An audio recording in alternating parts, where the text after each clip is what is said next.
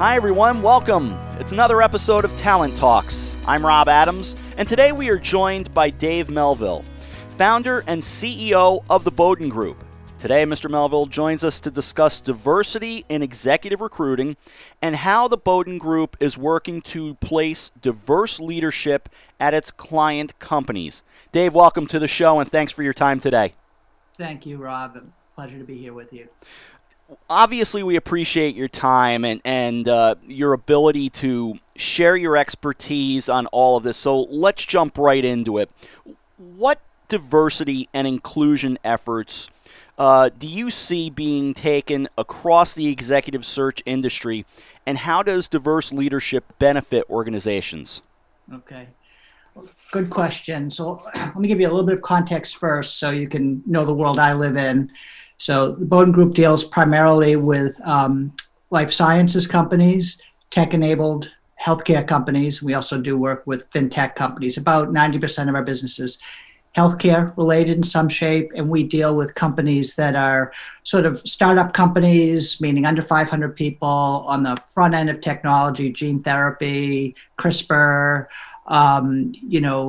tools, digital medicine, et cetera. So that's the world that I'm interacting with every day. I think in the life science industry, in particular, the events over the past 12 months have really been a huge awakening for everybody, not only where biopharma, health tech, et cetera, fits into delivering products for healthcare, but where they fit in society and the importance of society. I mean, we can go on, but it's obvious. And, whether it be the pandemic or the murder of George Floyd, I mean, it has all impacted everybody. Sure. It's quite a time. It's quite a time. And something that was always on everybody's mind has now come to the forefront. And we've seen this massive push and thought, and I need to build the best team to be innovative for the future, the best team to attract high quality talent. And to do that, I need to think differently about the pool of candidates that I'm bringing in. I need to think differently about how I interact with the communities that I'm in to be a good citizen, to attract people, and how can I stay innovative. So if you go backwards a little bit, hiring for diversity has always been, regrettably for all of us, my company too, I'm part of this journey as well. Certainly not perfect. We're going through it with our clients. It's been very tactical. I am missing this underserved female, some underserved group. Let me make my next hire that. And so you'll come to the plate with candidates and they'll say, I've got these people that have 10 out of 10 qualifications. And, oh yes, I have this underrepresented group, and this person is 7 out of 10. What's the first thing they hear when they're 7 out of 10? Yeah. Not as well qualified. Right. Right. So what they wind up doing is they hire the 10 out of 10. So nobody wants to have an unqualified person on the team. No, 0 people. Right. You can't run a company like that. So let's just call it what it is.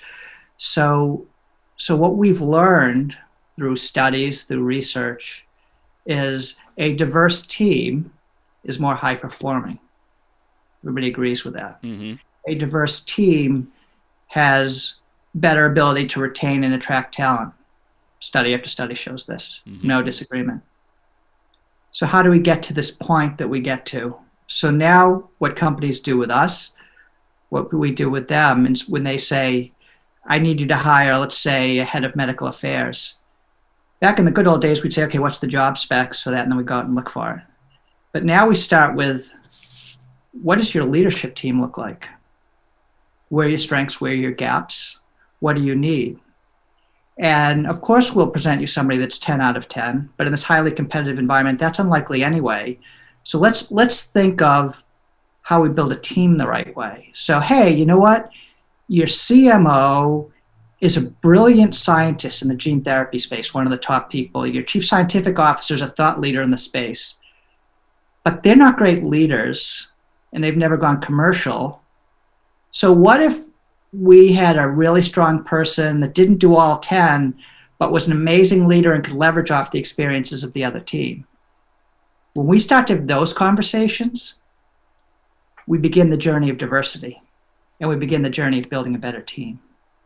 And then it also involves training to the interview team, like, hey, we're looking at this differently now. We're looking at building a team and a highly functioning company. We're not just looking at filling 10 out of 10. Sure. These are the discussions we're having, and this is how we're setting up the process. Wow. Incredible. How has Bowdoin Group promoted diverse candidates and leaders into positions that they have placed? And to that end, how does Bowdoin Group plan to continue diversity and inclusion efforts going forward? Yeah, I can tell you this. If you're an executive search firm and not thinking about diversity and inclusion, you're going to be obsolete. We will be obsolete. We've got to do it. Our industry, regrettably, is not diverse. In my company, 45 people, 65% female. Regrettably, 10% is non-white. We need to make adjustments in this. We need to go through a process just like our clients do. So I'm not here telling you that I'm perfect or have every solution. I think the way that the two things we need to do to build the best team, right, is understand what the team really needs in addition to the role. And we need to all become aware, and we work with our clients on this, on how to interview without using our conscious biases, where we automatically favor someone that's a member of our club, whatever club that may be, and how we're not trying to eliminate biases, because everybody's got biases, but how can we become aware of them? And, you can say you want to do diversity, you can say you want to bend the specs, but if the team's not aligned with that and they have biases, it doesn't work. So we now try to get everybody at the table and work with them. And then what we do is we promote the person that can fill the gap in the team the best way. We certainly know they need to hire the best people. And the good news is when we look at it the right way and ask different questions, we can find the best person. It's just coming from a different flavor than the 10 out of 10 checkbox. Yeah. In terms of the life sciences and healthcare industry, are they achieving their diversity goals, and is the industry advanced in promoting diverse leaders? So again, I deal in I'm not going to speak for the whole industry, but I'll speak for my interactions, which is really the startup high-tech ecosystem in life sciences. I don't know anybody that is standing in front of a mission accomplished flag. I don't know one person that is. I know, I think everybody, we're seeing a tremendous push in it. I think, so for instance, I'm heavily, biotech, as we said earlier, life sciences in general, they understand their place in the community now. If, go back 3 years to JP Morgan conference, I don't know what the data was this year, but there were more people speaking, more CEOs with the name Mike than females speaking to the investors. More with the name Mike. They became known as the Mikes. It's sort of famous, right? The females. I think it was like Mike, Jim, Dave. Females were number 4. They were number 4 ranked. Then the next year they moved up. They were like number 3 ranked. So everybody knows there's an issue across the board. So you can just see massive movement. For instance, I'm involved with this organization, Life Science Cares, that started in Boston, just giving back to the community, to underserved areas of the community, to help promote well-being. And now that's grown to Philadelphia, San Diego, San Francisco. JP Morgan itself just gave the San Francisco $1 million, recognizing this gap that exists. In Boston, they raised $2 million for COVID relief on top of the regular funds. The industry gets it. It's at the forefront. But they know this hard work. I mean, the challenge is when you start a life science company, right? You start it usually with limited or health technology enabled company. Sure. You start with limited funds, right? So who are the first people you bring in? Members of your club. Exactly. People that you know. I did it when I started my company. It's what you do, right? People you're comfortable with. People you're comfortable with. People, and you understand why, and then they've got very specific timelines they need to hit. And the challenge is when you hire quickly in the same club, it's very hard to break out of that. It's really hard. Yeah. Companies, you can just you can just do this on your own. Find a female or a black CEO of a biotech company and look at their team. It's always more diverse. You could just do it on your own. I challenge you. Yeah. Look at the founding team. It's more diverse. If you can get your team diverse early, then you are going to have an easier time attracting better, more diverse talent, building better teams. It's hard to break out of that early, and that's what a lot of them are facing right now. We're all facing this. How do we now begin this long-term strategy to diversify? But I can tell you it's in the top of everybody's minds. We're getting asked about it right away. I've been asked about it for years, but not with this level of intensity and not with this level of commitment.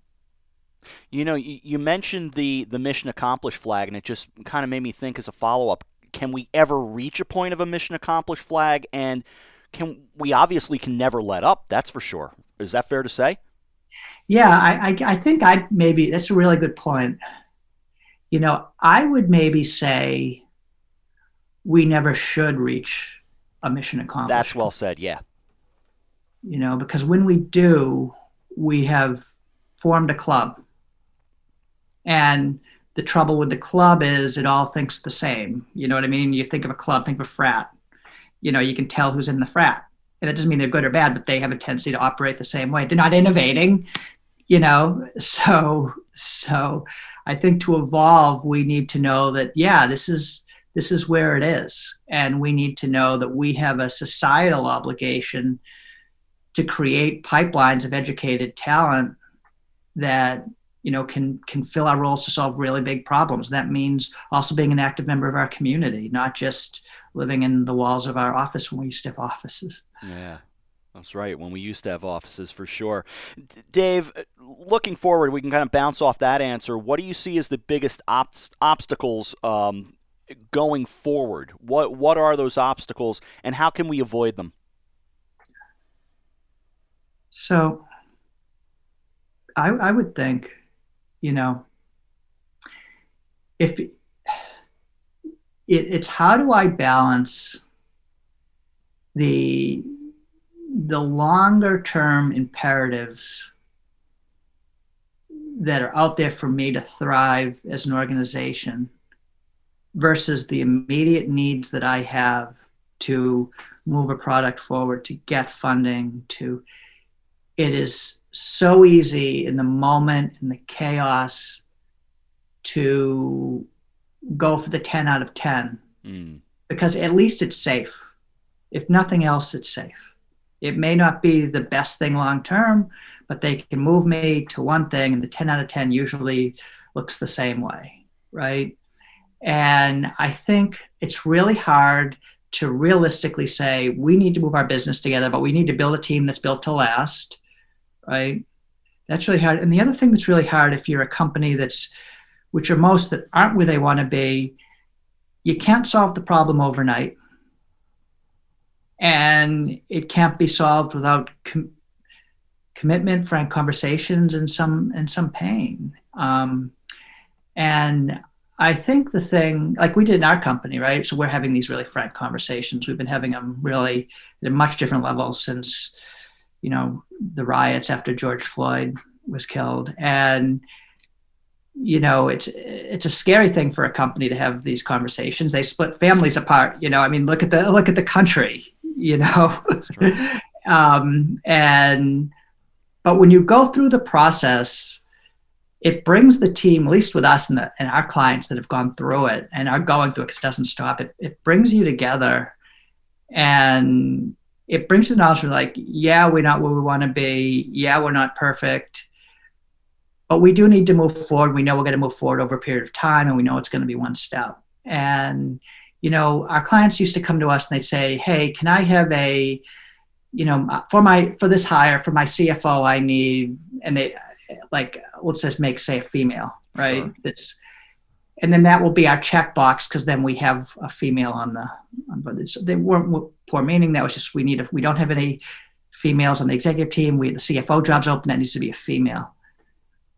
We've now moved and you still feel that way when the opening comes, but we've now moved past that. So how do I not get in a position like this again?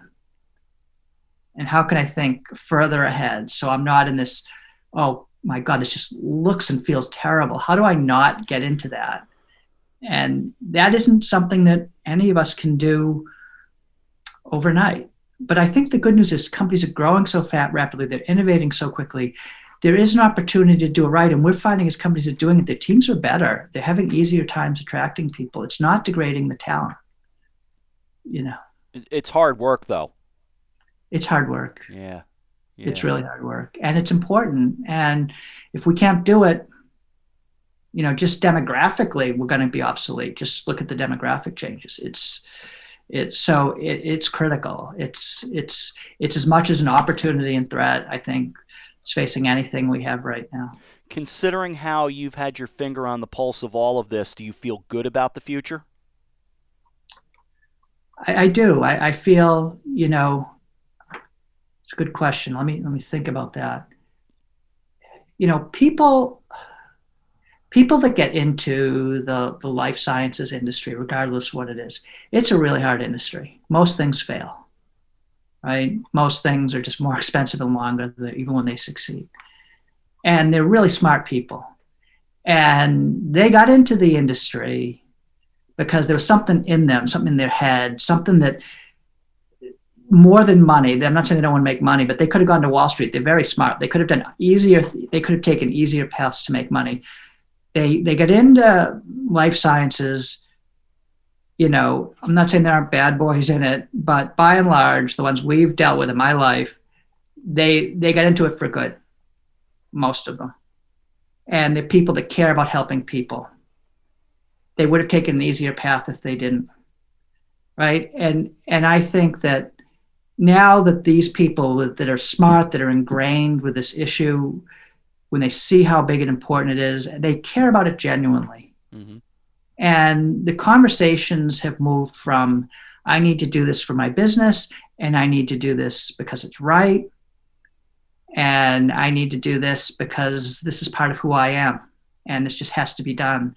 And it's just, for all of us, a much different conversation than, hey, this position just opened. We have all white males. Can I not have it's gone well past that. And they've engaged their companies. And once you've engaged a company, you can't walk back from it. That's the thing.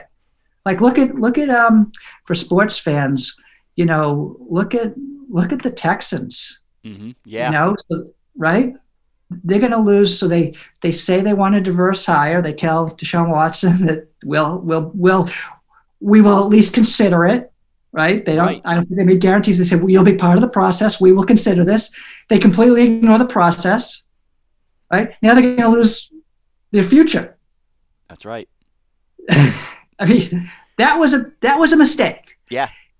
But you can't open the door and shut it. They opened the door, and then they didn't. But they weren't serious. And to me, it's like, guys, and I think companies, they know this. When you open the door and say, we're going to do this, there's no walking back. That's right. And I think everybody knows that. Yeah, quite a loss for an NFL team for sure to lose Deshaun Watson, no question. For no reason. They didn't run the process they said they were going to run, and it comes right back into our conversation, which you're alluding to, which is quite interesting. Right. So this is what we need to do. If we're serious about it, I think people are. We need to run the process. And remember, everybody agrees Deshaun Watson wants to win a Super Bowl. I don't know him, but I assume he wants to win a Super Bowl. He did not want someone underqualified in the role. That's right. But what he was saying was, let's find the best qualified person, regardless of who they are. Let's run a process that gets us the best person. I think that's what we're talking about. It's so true. Diverse leadership can be transformative for any organization, and the same is certainly true for life sciences and biopharma companies. Diversity will continue to have a large impact on recruiting and leadership teams, both domestically and internationally. Dave, as we wrap things up, I thank you so much. And a final thought before we say goodbye?